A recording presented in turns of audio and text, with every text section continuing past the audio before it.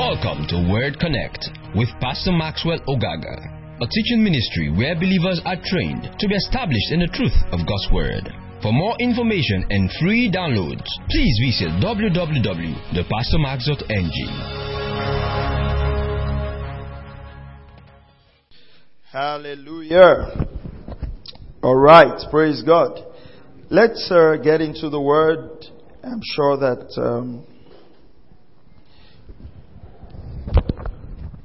you're going to get blessed this morning. Praise God. All right, let's pray and let's get into the Word. Father, thank you because I'm anointed to teach. Thank you because your people are anointed to receive, and together our faith is built up in the knowledge of the person of Jesus. I pray that light and understanding will come forth through your Word in Jesus' mighty name. All right, so we started this series titled For Discourse. For Discourse. And we are trying to establish, or we're trying to answer the question, why did Jesus come and why are we born again? And it's important that we answer that question because salvation is the fundamental of the Christian faith. Praise God. And I did say last Sunday that when many people accepted the Lord Jesus, they accepted Him on the premise of not hearing the true gospel. And that's a very, very important fact. That's a very important fact. So, for instance, you went for a meeting and someone talked about how Jesus heals, how Jesus delivers, or how Jesus can get things to you, get you a nice car, a nice wife, make the barren fruitful. And then at the end of the day, the pastor now said, well, for all these things to happen in your life, you have to be a child of God. And I want you, if you want to be a child of God, to raise your hand. Now, you did that and you accepted the Lord. Now, the truth of the matter is, you saw God from the fact that He was a problem solver. And that doesn't it doesn't mean that God is not a problem solver. But actually, salvation is based on the fact, like we sang about the name of Jesus, understanding the death, burial, and resurrection of Jesus. Praise God. You know, some people even say, well, I believe in God. And they think believing in God is enough to give them salvation. Actually, scripturally, it's a no. And I'll show you from the Bible. Cornelius believed in God. The Bible says he was a devout man that feared God. And he gave alms and prayed regularly. And God knew that this man just believing in me is not enough to get him saved. What did the Lord tell him? God had to speak to Cornelius and say, go and tell Peter. And Peter will tell you words which you will be saved. So Peter had to preach to Cornelius, and Cornelius had to hear that message. Romans chapter 10, faith cometh by hearing, for 17, and hearing by the word of God. What is the word of God? The message of faith which we preach. What is the message of faith? The message of salvation. So Cornelius had to hear that message. And the scripture says, while Peter was still speaking, the Holy Ghost fell on all them that heard, and the house of Cornelius was saved. And it's important that we understand that salvation is only based on what? Come on now. Salvation is only based what? On the hearing of the message of redemption. And the church needs to be big on it. Glory to God. The church needs to be big on it, because if we're not big on it, we will not see the reason why people should be born again. That's why we can, I've heard believers even boast. They say, I go to church, I belong to a church, but my closest friend is not born again, but he's a good person. And we don't care. We don't care if the person is not born again, because to us, salvation is one of those things we do to belong to a church. So even if our friends are not born again, it's not a big deal. Then why did Jesus come? Why did Jesus come? If we understand the message of salvation, it will propel us to speak to the lost. Evangelism will not be a department in church. You hear some people say, my own is to decorate. I'm not really an evangelistic kind of person. No. The day you were born again, the ministry of reconciliation was committed to your hands. If you are not winning souls, you are not actively participating in the kingdom. You're not growing the kingdom. In fact, you are using resources of the kingdom without contributing to the kingdom. And I'll talk about that as we progress in this series. Every child of God was saved so he can save others. You see, but if we don't value our salvation, we don't see the reason why people should be saved. And the unfortunate thing is that we even envy unbelievers who are not born again. We don't see them as spiritually dead. So we try to make God to give us the same thing that those unbelievers have, because they are now our standard of success. Hallelujah. Are you going home? I said hallelujah. You know, I read on social media all the time, and you need to be careful of the things you read on social media. And I see certain people make certain comparison. Why will Bishop Oyedepo not have a jet if Davido has a jet? What is wrong with you? What is wrong? What kind of comparison is that? How do you compare light and darkness? You know, in their mind, they are trying to establish a case, but it's a case of foolishness. There are things you should never defend. Are you hearing what I'm saying? I said there are things you should never defend. And let me say this to you. If you're a member of this local church, don't go on Facebook trying to defend anything or anybody. If you go there and you want to write something about Christianity, just put the gospel out there. The word of God is enough to do all things. Because you will move from scriptural reason to carnal reason.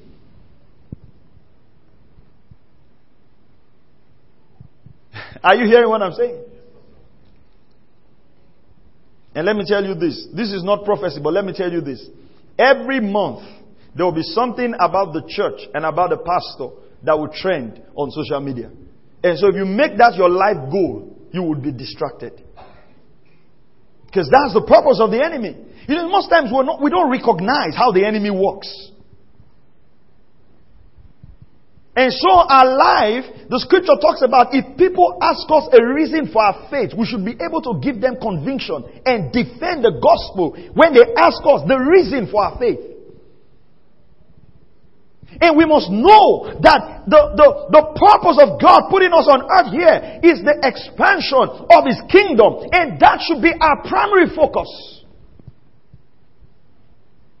That should be what runs our hearts. We should be so focused on that mission that we don't have time for anything else. Are you hearing what I'm telling you now? Now, we talked about, there was a quote by C.S. Lewis. Don't forget that quote. It says, the Son of Man became the Son of God, so that what will happen? So that the sons of God will become, the sons of men will become what? The sons of God. That's the story of redemption in summary. That Jesus came so we could walk in that representation of God. And I said this last Sunday, and I'll say it again because someone asked me a question about that. When I said that a man was created a little lower than God. And the person says, oh, you know, talking about angels. Because there are believers right now who are so big on angels. And I just told the person one scripture. The scripture says you shall judge angels. How do you judge someone who is higher than you? So if you read the Bible, you discover that believers, if you read the Bible, you observe that in the Old Testament, there were more activities of angels than in the New Testament. In fact, in the New Testament, the activities of angels were more in the book of Acts. But if you start progressing to Pauline epistles, the concentration of Pauline epistles was the fact that God lives in you and you're the side of God. Are you following this now? So, the day that Adam partook of that fruit, and we understand how that works, because 1 Timothy chapter 2 verse 13 tells us that it was not Adam that was deceived, it was Eve that was deceived. 1 Timothy 2:13. And then 2 Corinthians chapter 11 verse 3, Paul clearly tells us how Eve was deceived. So we can go to 2 Corinthians chapter 11 and verse 3. For this cause, why did Jesus come and why are we born again? 2 Corinthians chapter 11 verse 3. But I'm afraid that as the serpent deceived Eve, so look at the word deceived there. The King James uses the word beguile. Deceived Eve by his craftiness. Your minds. So it tells us the point at which that deception came. Your minds will be led astray from the simplicity and purity of the devotion to Christ. Observe those two words. Simplicity and purity of your devotion to Christ. So we understand that the deception of of Satan to Eve was to remove them from the simplicity of their devotion to God in the garden. Devotion to God. That was typically the fall. And so, when Jesus came so we can bear that same representation which we had in the beginning, which was God's mind. And I said this in the first service, and I'll repeat it very bold and clear. Man's original destination was not heaven. Let me say it again. Man's original destination was not heaven. Because that's one mistake we made in preaching the message of salvation. We preach the message of salvation as a ticket to escape hell and go to heaven. And so people don't mind living like people who are going to hell as far as they are saved and they know that they will go to heaven. And so the whole goal of Christianity, we made it like all this thing we're doing right here is so we can just make heaven on the last day when the last trumpet sounds.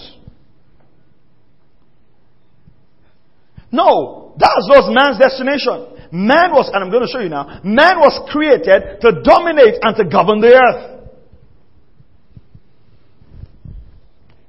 Let me just give you something if you are interested in knowing more and studying more. Let me give you a key. You can go and study more. Every time the scripture uses the word trumpet, it refers to a message.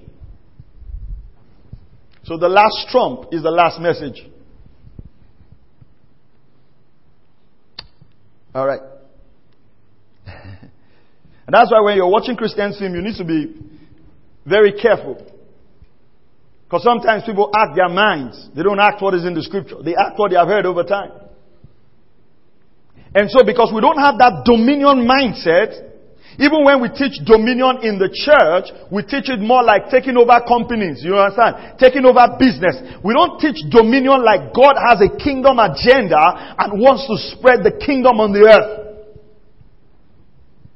Let me show you something. Go to Genesis chapter 5. Now there are three kinds of death. When Adam died, the first death is physical death. The second death is what? Spiritual death. And then what's the third death mentioned in the Bible? Eternal death. But we are focusing today on spiritual death. So in Genesis chapter 5, go with me to Genesis chapter 5 and verse 5. We realize that when Adam partook of that fruit, he did not die that day. So that means that physical death did not happen that day. So when the Bible says the day you eat of this fruit you shall surely die, it means that God was not referring to physical death. Are you following this now? He was referring to what? Spiritual what? Death. Now, that spiritual death is actually what is of a concern to God. That's what God wants to deal with. Because when you also got born again, you got born again in your spirit. Your body remains the same. If you accepted the Lord and you had 30 kg, you will still be 30 kg after you leave. But your spirit is now renewed. Your spirit is born again. But your body is still the same. So when the scripture says the day you eat of this fruit you shall surely die, Adam did not die physically that day. But he died spiritually because he was now separated from God. So separation from God is called death in the Bible. Are you hearing this now? So that's what God wants us to do. God wants us to reconcile men back to Him. God wants us to pick men from that state of being dead. You see, if the Lord opens our eyes to understand the impact of this spiritual death on the life of people, our heart will yearn for men to come to Christ. Our heart will burn. When we see people, the first thing that will come to our mind is this man in relationship with God. That's, you see, as a child of God, when you meet anybody for the first time, that's what should come to your mind. Is this one born again? Do they understand this message? Do they understand God's agenda? Because as we are here on this earth, right? And I'm really trusting the Lord to give me the grace to teach on that. As we are here on this earth, we mistakenly think that God's agenda is just about rapturing the church. And so, it puts us in a place where it's like, God has this thing He wants to do. We are not sure when. We're just going about the earth, just sorting ourselves. No. God's primary agenda is that His will be done on earth as it is in heaven. And what is His will? That on the earth, there will be men that represent Him 100%. That's the agenda we should be preoccupied with. Because that's God's agenda. Genesis chapter 5, verse 1. This is the book of the generations of Adam. In the day when God created man, He made him in the likeness of God. Now the Bible says that when God created man, man was made in the likeness of God. Let me see if I can find something here very quickly. Okay, let's read on. And He created them male and female. Now, of course, when He used the word man, He was referring to the human race, okay? He blessed them and named them men in that day when they were created. Verse 3. When Adam had lived 130 years, he became the father of a son. Look at this next verse. He became the father of a son in his own likeness according to his image and named him Seth. Now, you realize that this is what happened. Adam was created in the image of God, and Adam sinned and fell out of that image and likeness. And what happened? He now gave birth to a son. That son was now in his image and likeness. Now, simple question. If Adam did not submit to that deception and he did not fall, what would have happened to the son that Adam gave birth to? He would have been in the same image and likeness, in that same perfect state that he was in the beginning, representing God. Do you follow that now? So what was God's original agenda? God's original agenda is to create Adam and Eve in His image and likeness, and for Adam and Eve to represent what? Come on now. Image and likeness, and represent image and likeness. And what's going to happen to the whole earth? The whole earth will be filled with God's image and likeness. That's the kingdom agenda. So why do we get people born again? We're not getting people born again necessarily so our church will be full. We're not getting people born again necessarily. You see, God is not, permit me to say this, God is not in a competition of numbers between Himself and Satan. You hear people say, let's get people born again so that a lot of people will be in heaven, so that less people will be. No, it's not a number game. It's not to see how many we can get to God. It's the fact that God wants this whole earth populated with His sons, and so that His kingdom can govern the earth. Glory to God. Glory to God. Come on, are you here? That's the agenda. You know, I shared a dream with the pastors, I thought yesterday, and I'll share it with you now. You know, the Lord is beginning to put very strongly in my heart, studying that married today, about teaching on the kingdom and teaching people on the kingdom, because you realize that most times people don't even understand the kingdom. And you find out, and I'm doing that in November. In November, we're going to teach on the kingdom from November to December till we end the year. We're just teaching on the kingdom. So you'll be ready for like 10 or 12 parts or 13 parts or 14 parts, just the kingdom. You realize that when John the Baptist came, he preached on the kingdom. What did Jesus tell the apostles to preach on? On the kingdom. When Jesus died and resurrected, 40 days, He taught them things pertaining to the kingdom. When Paul came, he was preaching the kingdom of God. But we don't hear so much of God's kingdom being taught. In fact, what we call the Beatitudes, blessed are the poor in heart and all of that, those are cultures of the kingdom. That when you see a believer, you should see that culture reflected. And I think that maybe because even as ministers, we've not done so much justice to that. We feel that as a child of God, when you get in a place, the dominant thought in your heart is, how do the kingdom of God invade this place by my character, by the culture, because I'm trusted as an ambassador of the kingdom. Are you hearing what I'm saying? Because I ask you a simple question. I ask you on Sunday, if you go to heaven now, what will be your use? You know, we have our mind, we'll just be worshiping God. Holy, holy. Do you think that God is, if God wanted people to just be shouting holy, holy to Him, He can create 1 million angels to just be shouting holy. You think God has a low self-esteem problem that He needs us to heal Him? You have a bigger agenda. If not, the day you got born again, God would have taken you up. Are you hearing what I'm saying? Come on, I said, are you hearing what I'm saying? So if you see that, it will shape the way you live. It will shape the way you dress. It will shape the way you talk. It will shape everything that is around your life, because you're now beginning to see yourself that I am the image and likeness of God, and I have a responsibility to represent my Father on the earth. You begin to see the earth as your Father's space. Done as a space for the Antichrist that you need to live. Glory to God. Now let's look at this now. So he became, verse what? Verse 4. Then the days of Adam after he became the father of Seth were 800 years. Praise God. And he had other sons and daughters. So all the days that Adam lived were 930 years and he died. So we saw that for Adam to die physically, it took about 930 years. So obviously this does not mean the death that was referred to in Genesis. This caused that death because Adam was designed to live immortal. In fact, science kind of proves that every 7 years our bodies try to renew themselves. And we don't even want to talk about immortality yet because we've raised a church that celebrates death and teaches things that teaches things like precious is the death of the saints. That's a wrong understanding of that scripture. Go and read it for many other translations. It says costly. When it says costly, it's like something that is painful. It's not like it's something that God values. Use other translations. Don't even believe what I'm saying. Just go and carry out that Bible and read it. Because we've had people on funeral say costly is the death. It's something that's painful. It's like when you lose a costly person. Why? Because the Lord is not interested in the saints dying. He wants us to live. He came to bring life and more abundantly. Death was a product of the fall of man. And that's why the scripture says the last enemy to be conquered is death. And when it talks about the last enemy to be conquered is death, it was not just referring to the rapture. The scriptures is actually talking about a people that will walk on the earth literally with God so close that death will not be able to feast on them. Glory to God.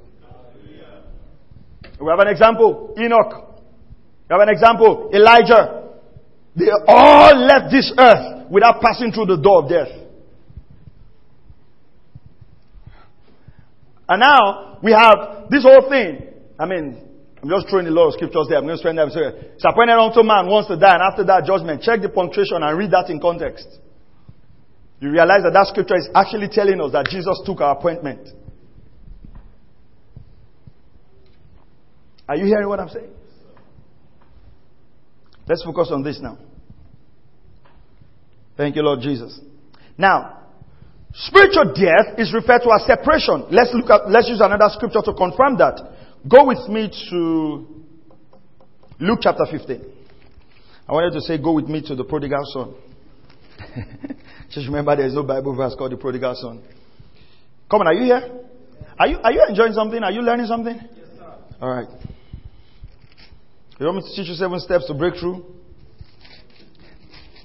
Number 1 step, read your Bible. Number 1 step, do everything the Bible says. Number 3 step, repeat number 1. Number 4, repeat number 2. Number 5, repeat number 1. Okay. What did I say you should turn to now? Luke chapter 15, alright. Verse 24. Okay. Luke 15:24. Now, remember the story of the prodigal son, right? Luke 15:24. You all know the story of the prodigal son. Now, it says, verse 24. Now, for this son of mine was dead and has come to life again. He was lost and has been found, and they began to celebrate. Now, the question is this. At what time did this child die? When he left his father's house. So it tells us that every time there is a separation between the father and man, that person is referred to as dead. Do you see this now? Because that's the language of the Bible. It says, this my son was dead, but now is alive. He was lost, but now is found. So any man, listen carefully to this, any man that is not in Christ is both dead and lost. It doesn't matter how much he has. It doesn't matter how much houses. Because, listen very carefully, don't miss this. Even though Adam had missed out of the presence of God, do you realize that even though Cain was cursed, Cain still went ahead and built a city? These people still had cattle. You know, I was even telling someone this the other day. You realize that God even speaks to people who are not born again. The fact that God is a creator. He's a creator. He can speak to you whether you're born again or not, and you will hear him. Abimelech was not born again, he heard him. Even Saul was not born again, but he heard him clearly. Saul, Paul said, Lord, who art thou? So I'm he that you persecuted. And gave him direct instructions. And that's why it's a thing of shame for now people who are born again to say they can't hear God except a prophet speaks over their life. That's the problem. And it's a problem caused by the church. Because even people who don't know God hear Him. Some of you did not know God when God spoke to you and you got born again.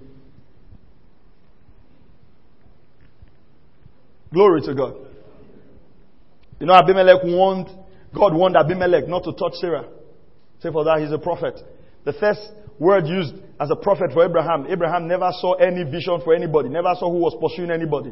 But because he knew the plans and purpose of God, that 400 years after he was dead, God was going to rescue the children of Israel from Egypt. He knew the plans and the purpose of God. God called him a prophet. So who is a prophet? A prophet is a man that knows exactly the plan and the purposes of God for his city, for his local church, for his family, and for the things he wants to do. A prophet is not just a man who calls people's phone numbers.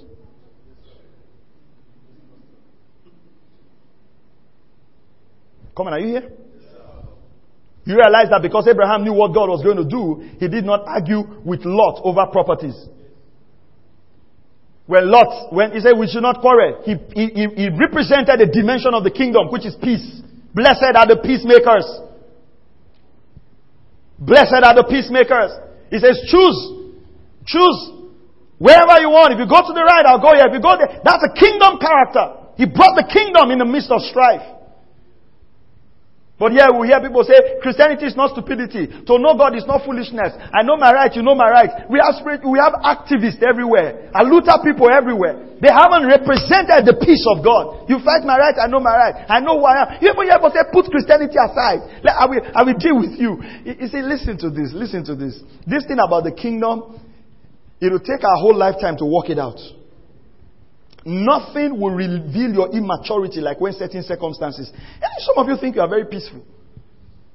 Until someone lower than you hurls insult at you, you will realize that pride was still somewhere locked in your heart. Are you hear what I'm saying? So this thing is a work. This is a work.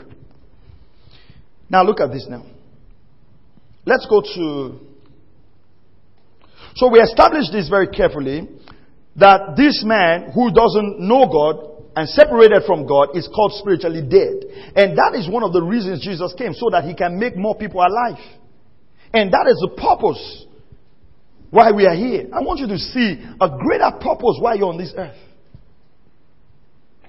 You know, permit me to say this. Most of us, when we got born again, this zeal and this passion was in our heart. And we went out. We reached out to people. We wanted our friends to know about Jesus. Until we started hearing many messages of getting to the next level. Are you hearing what I'm saying? Get to the next level. Take over. The Lord will prosper you. You know, what now happened is, listen carefully to this. The messages became so self-centered. Self-centered in the fact that we are only taught about what God wants to do for us. And we're concerned about ourselves. You know what began to happen? Over the years, we have reaped a generation that's so just concerned about self-prosperity, they don't care if the next person is going to hell. They really absolutely do not care. In fact, when you listen to some motivational speakers, they'll tell you that, listen, when you meet an unbeliever, don't say the Bible, just say the Holy Book said. He said, because if you go with them like that, you might lose the contract. And the believer say, yes, I'm getting something from what you're saying. I'm really getting something. What are you getting? You're getting foolishness. Because what now happens is this, right? What now happens is this. You rather sacrifice your faith for finances. I'm not saying go everywhere with a Bible and a cross on your neck and all of that. But as you deal with people, your predominant desire in your heart is, I want this one to be a child of God. It should be your engagement. You see how easy we share certain jokes and stuff? You see how easy certain things go very viral? Maybe some jokes, some comedies will stop. Bam, bam, bam, bam, bam, bam. Because the enemy actually recruits us to do some of his jobs. And if you ask yourself how many messages you forward like that, you don't even want some of your friends to know that you're a believer. Because immediately they know, then what you call enjoyment for certain things, they'll cut you off. Remember the message I preached a long time ago? Do not be ashamed of your consecration. Shadrach, Meshach, and Abednego stood before a whole country and said, we're not going to bow. It's easy when we read that story. You know, let me just say that. You know, read that story. Huh? Come on, if you know that they're going to throw you into the lion's den, will you pray again? Let's be honest. Come on, talk to me, church. Let's be honest. Huh? They just tell you, this one is just locked down. I think sometimes when we read this story, many of us don't understand the powers that government have. But with this lockdown, I think most of us have understood what. So, instead of lions there now, let's use lockdown. You know, when the government say, lockdown, church don't meet, this one don't come outside, everybody stay in your house. Imagine a decree was passed like that if you come out of your house and go to church, you'll be thrown into the lion's den. You just like, Pastor, where's the Zoom ID? Are you hearing what I'm saying? But these men did not compromise their faith. Of course, I'm using that as an example. I'm not saying go and do something against the government. But are you understanding what I'm saying? I'm telling you about how a powerful government releases a decree and tells them the punishment that if you come out, if you pray, we will put you in the lion's den or we'll put you in this fire. And they say, listen, we don't even care. Those are people that have been seized by the values of the kingdom. You know, even me as a minister, as I go through these messages, I'm checking my heart. How much am I really emphasizing and teaching and living and breathing the kingdom? How much more can we do for the kingdom? You know, by the time you understand this truth, it'll go just beyond 10%. It'll go just beyond giving my money or sponsoring the gospel. No, your very life, God wants it to represent His kingdom. Glory to God. Are you still here? Now, let's read something now. Go with me to Ephesians chapter 1. Thank you, Lord Jesus. Go with me to Ephesians chapter 1. Oh my. Ephesians chapter 1. Look at the prayer of Paul all the time. Verse 16. Prayer of Paul all the time. I do not cease to give thanks for you while making mention of you in my prayers, that the God of our Lord Jesus Christ, the Father of glory, thank you, Lord, the Father of glory, may give to you a spirit of wisdom and revelation in the knowledge of Him. Why was he praying this prayer? Why was he praying this prayer? If you read John chapter 3, if you read John chapter 3, Jesus was talking to Nicodemus. Nicodemus came to him by night, and Jesus was talking to Nicodemus, and you realize what happened. Jesus asked Nicodemus, he says, you are a teacher of the Jews and a ruler of the synagogue, and you do not understand these things? That means that although, let's go there. We'll come back here. John chapter 3. Let me show you. We'll come back to Ephesians. John chapter 3. Let's see Nicodemus. You know, most of us read John 3:16. But let's see the conversation that got to John 3:16. John chapter 3 verse 1. Now there was a man of the Pharisees named Nicodemus, a ruler of the Jews. This man came to Jesus by night and said to him, Rabbi, we know that you have come from God as a teacher. For no one can do these signs you do unless God is with him. Look at verse 3. Jesus answered and said to him, Truly, truly, I say to you, unless one is born again, he cannot see the kingdom of God. Now, what is the word see the kingdom of God there? It means to experience or to understand the kingdom of God. You know, for instance, if I'm telling you something right now, you know, some of you, if I'm describing somewhere to you and say you go here, you go there, turn right, turn left, you begin to say, I see. I see. What do you mean by you see? Come on, talk to me. What do you mean by you see? You understand? So what is he saying? No man can understand the kingdom of God except he's born again. It doesn't mean that no man can physically see the kingdom of God except he's born again. Because in Luke chapter 17 verse 20 to 21, the Bible says no one will say, Lo, the kingdom is here, or Lo, the kingdom is there, for the kingdom is within you. So the kingdom is not visible. You can only see the kingdom by understanding. That's why Paul now prayed that you will pray that God will give you the spirit of wisdom and revelation so that you will know. So if you're not born again, you cannot understand the kingdom. It doesn't mean that you cannot see it physically. Because Jesus himself in Luke 17 said, the kingdom will not come with physical observation. So that's what I was telling John the Baptist, Nicodemus there. Nicodemus said to him, how can a man be born when he's old? He cannot enter a second time into his mother's womb and be born. Can he? Look at the question that the ruler of the Jews was asking. Jesus answered, truly I say to you, unless one is born of water and the Spirit, he cannot enter into the kingdom of God. Now, somebody say, yeah, that's why you need to be baptized. No, water there is the word. Born of the Word. What's the Word? The message. Romans chapter 10. Come on, are you here now? Come on, are you here? That's the water. The washing of water by the Word. Except you're born of the Word, hearing the gospel and the Holy Spirit, you cannot enter into the kingdom of God. So you hear the Word and you're filled with the Holy Spirit. It's not just about dipping you in water. Come on now.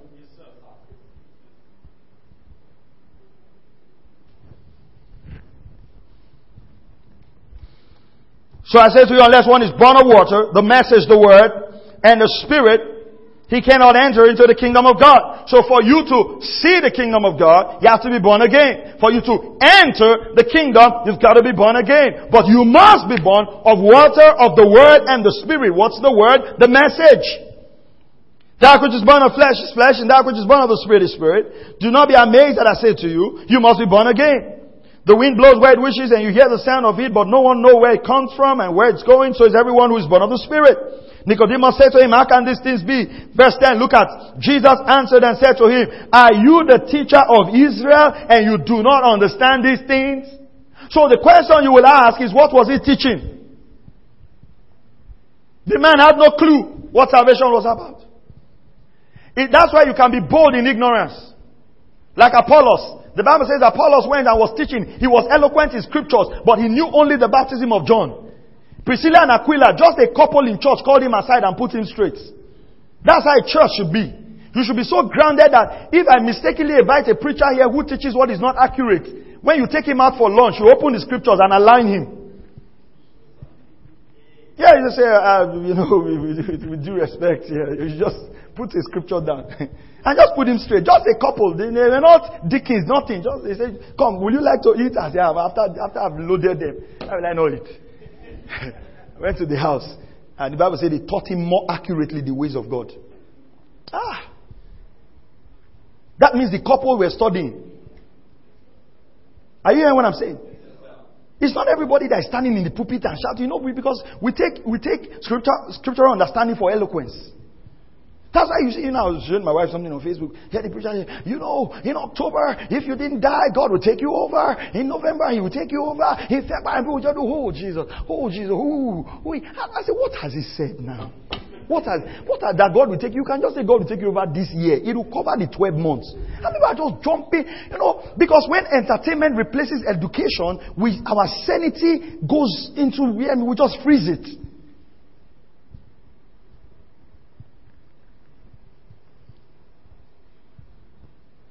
Because all our goal is to enter next year. You understand that? You see the goal. Enter next year. Have a goal for next year. It's my year of open door. Year of open door. It will open. The door will open. The door has been closed for 10 years. Will open. Every year it's just you. All the doors that have been open. Wait, enter one. Let us rest. It's just you. What will happen? How much we have? Don't you get concerned that God has an agenda for this city that we are in?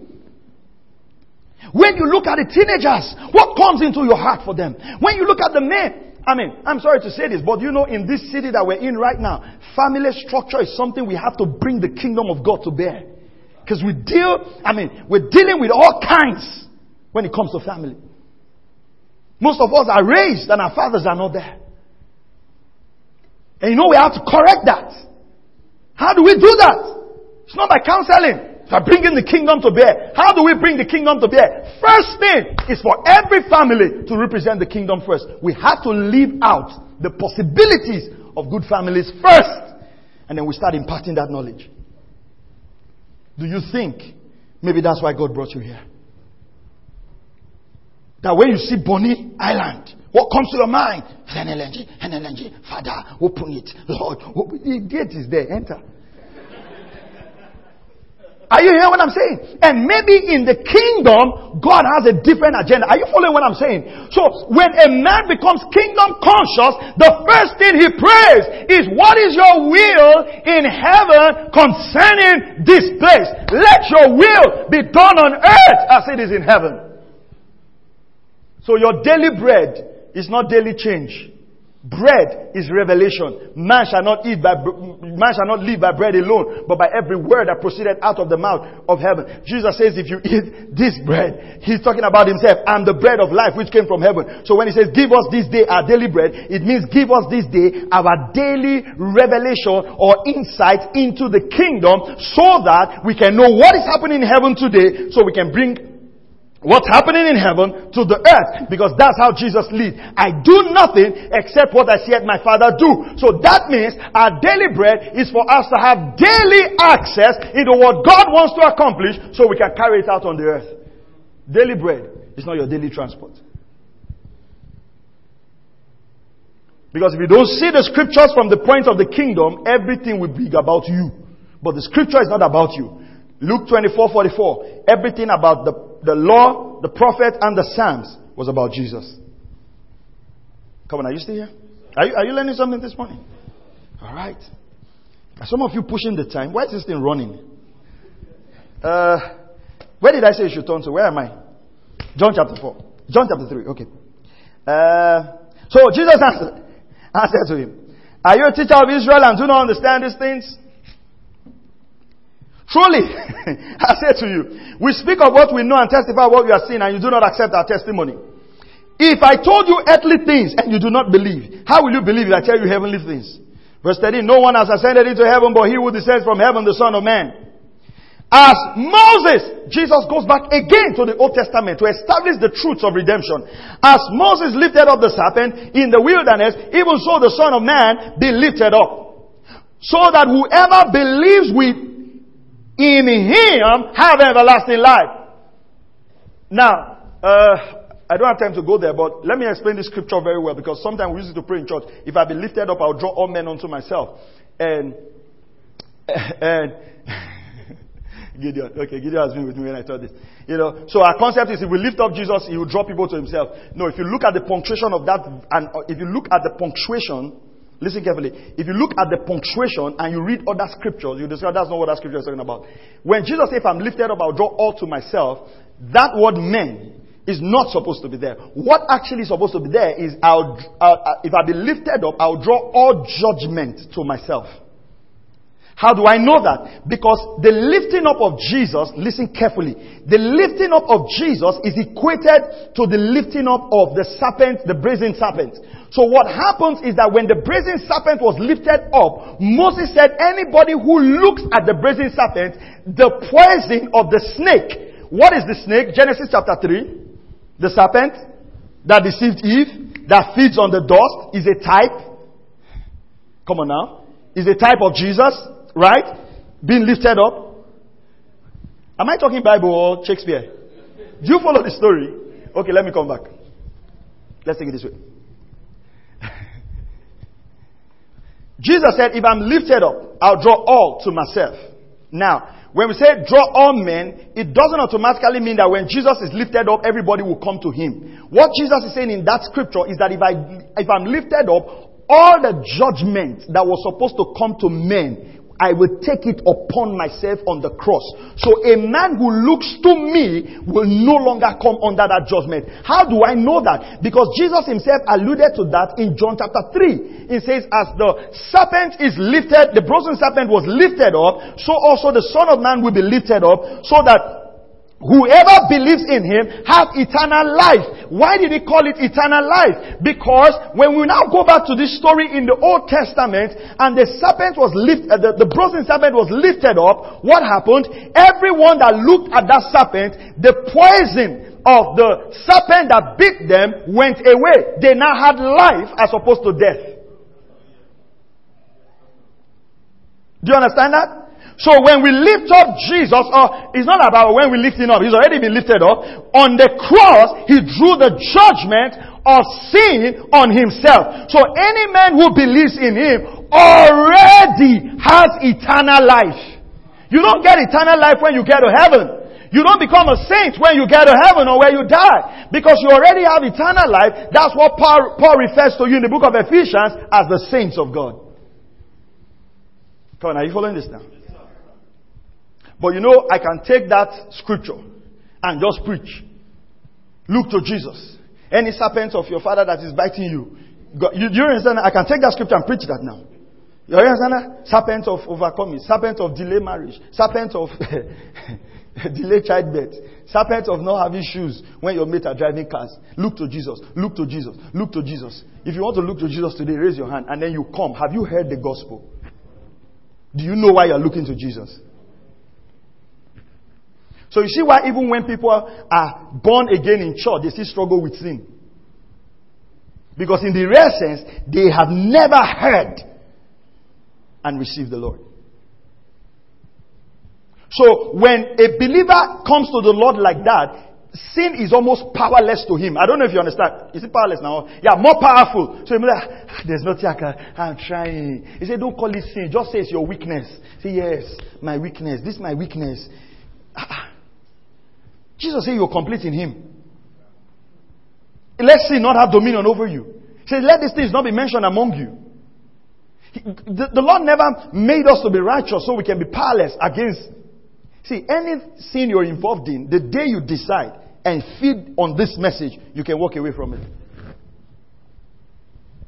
Are you hearing what I'm saying? No matter the addiction, if you genuinely receive the Lord, He will displace them. And then you start walking in the Spirit. So you can't have an addiction and be feasting on movies all the time. Because how do you grow? How do you feed? How do you mature? Because they are carnal Christians. What are carnal Christians? Carnal Christians are Christians who are born again but live like the world. Come on, are you still here? Okay. So it says, look at this now. Verse what? Now, verse what are we? Verse what? 16. For God so loved the world, you know that now. Come on, everybody. That He gave His only begotten Son, that whoever believes in Him shall not what? Shall not what? Can we say another word for perish is die or dead? Right? So do we find out here that the cure to Adam's death was believing in Jesus? So it's like saying, any man who believes in Him will not die, but have eternal life. Come on, are you still here? Now look at this. For God did not send the world into the world to judge the world, but the world might be saved through Him. For he who believes in Him is not judged. He who does not believe has been judged already, because he has not believed in the name of the begotten Son of God. Now, when we look at this, we look at the great white throne judgment. No, but the scripture goes on to say, this is the judgment. He explains it here. That the light has come into the world, and men loved darkness rather than the light, for their deeds were evil. For everyone who does evil hates the light, and has not come to the light, for fear that his deeds will be exposed. No, observe that word fear. Now, what happened to Adam when Adam partook of that fruit? He got afraid. He got afraid to approach the light. So when God was coming in the cool of the garden, what happened? Adam went to do what? To hide himself. Because the judgment has come. You see what? God judges you every day. That's why if you're a believer whose conscience is tender and walking before the Lord, immediately you do something right, something on your inside will go off. And you see, one of the first things the enemy does with you when you sin is he puts guilt on you, and fear to approach God comes, so you're not able to approach God. So immediately we say, let's lift our hands and worship the Lord. And you just lift it and remember! So that's why the scripture now says, and then he has a legal right to accuse you because you stepped into his territory. So the scripture now says, if anyone sins, he has an advocate. And if you confess your sin, he's faithful and just. Now, he uses the word faithful to talk about consistency. He uses the word just because it's a legal procedure. Are you following this now? To forgive you. So confessing your sins help you to appropriate the righteousness you have. Come on, are you still here?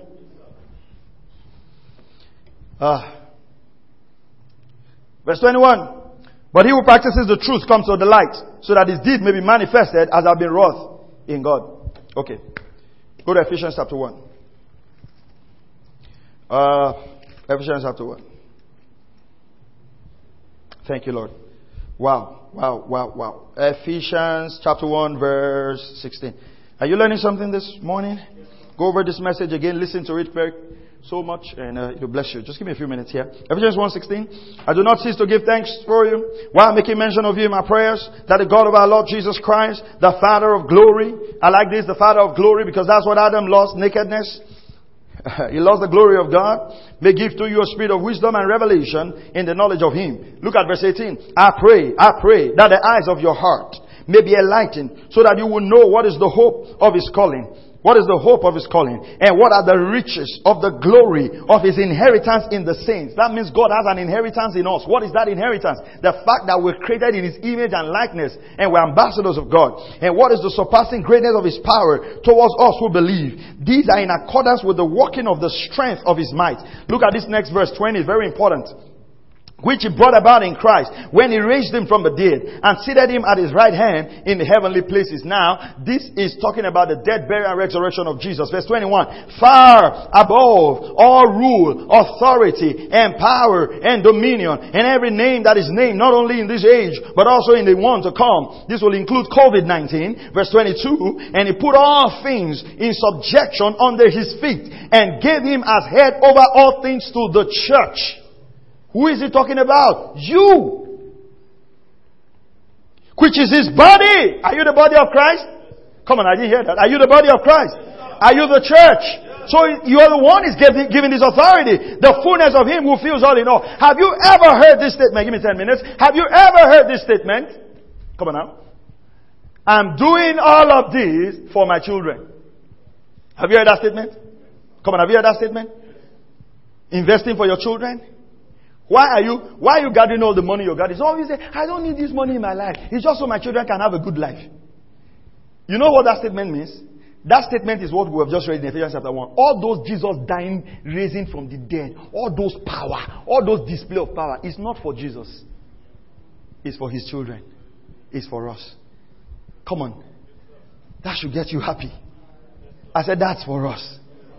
You know, we have a greater response if I say, you know what? If Jesus rode on a horse that no man has ever ridden on, you can ride on a brand new Lexus. Come on. How many of you think that will give us a strong response? Like, yes, go for it. That's the issue. I said, all what Jesus went through. Luke chapter 24, verse 44 to 47. The sufferings of the Christ and the glories that were to follow is not for Him. Those are our inheritance in the Spirit. That's why we can look at someone with a disease and say, in the name of Jesus, be healed. And all the powers of redemption comes on and gets that person healed. That's why a blind man, eyes can be opened. A deaf ears can be unstopped. Cancer can stop. Diseases and growth in your body can disappear. Why? How come a little boy from the village or a little girl from one city with no education can take on the name of Jesus and cast out demons and heal the sick? And, oh, come on now. Come on.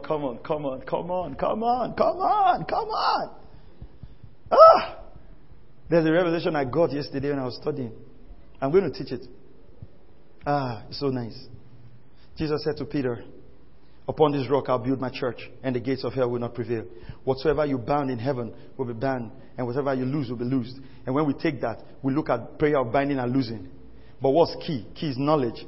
Key is access. What Jesus was telling Peter, He says, upon the revelation of I being the Christ, I'll give you the keys of the kingdom. Anybody you grant access to into the kingdom can now come in. Anybody you stop from coming will not be able to come in. How do I know? Because He spoke to the Pharisees. You've taken away the key of knowledge, and you are a stumbling block. You will not allow people to live. You will not allow people to come in. Your life either grants people access to the kingdom or stops people from entering the kingdom. We are now the ambassadors. Do you realize the scripture actually tells the disciples, whoever sins you forgive will be forgiven? There's so much, man. I'm telling you. Where was I? How did I get into that place? What was I reading before? Ephesians chapter 1. Okay, Ephesians chapter 2. Chapter 2 verse 1. And you were dead. Thank God He said where. He said you are dead. You were dead in your trespasses and sins. Observe the word dead. Okay? In which you formerly walked to the curse of this world, according to the prince of the power of air, of the spirit that's now working in the sons of disobedience. Observe that word, sons of disobedience. That's what Adam did in the garden. Disobeyed God. Among them all 2, we all formerly lived in the lust of the flesh, indulging the desires of the flesh and of the mind, as the of faith to overcome the world. And we're by nature children of wrath, even as the rest. But God, being rich in mercy, thank you, Lord, because of His great love with which He loved us, even when we were dead in our transgression, made us alive together with Christ. And He goes on to say, what? Come on now. What does He go on to say? By grace you have been saved. So when He talks about our being dead and our being alive, in between there, He brackets the fact that we're saved by grace. Why did He bracket that fact? That is how you move from being dead to becoming alive. Saved by grace. Why? Because God is rich in mercy. Come on, are you still here? And I raised us up with Him and seated us with Him in the heavenly places in Christ Jesus. Thank you, Lord Jesus. Come on, thank you, Lord Jesus. Thank you, Lord Jesus. It says we're seated with Christ in the heavenly places. Imagine appearing before the Lord and say, what killed you? He says, it's a witch from my village. I mean, God will be embarrassed. But you know what? Not in this church. But you know what? Every day we feed people how witches can kill people, how occultic people are taking people's power. And we feed on these things daily. And people who are meant to be seated with Christ in heavenly places, what happens? Come on, what happens? Even in reality, they are there. In manifestation, they live below these witches and wizards and all these stupid things going on. Oh, pastor, there's so many witches in my compound, so my pastor advised me to leave. Thank God I'm not your pastor. If I was your pastor, guess what I would advise you to do? To build a tent there. Say, be there until you deliver all of them. So if you run, what do we do with them? Say, witches are wicked. Yes, you are righteous. You are the light of the world. Are you hearing what I'm saying?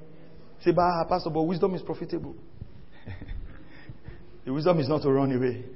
Wisdom that is profitable. He said, they that are wise will turn many to righteousness. The wisdom of a Christian is giving the message of salvation. Are you hearing what I'm saying?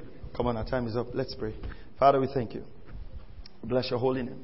We just pray today that the light of your word will shine upon us. That the truth of your kingdom will come strong upon the church. In Jesus' mighty name we pray.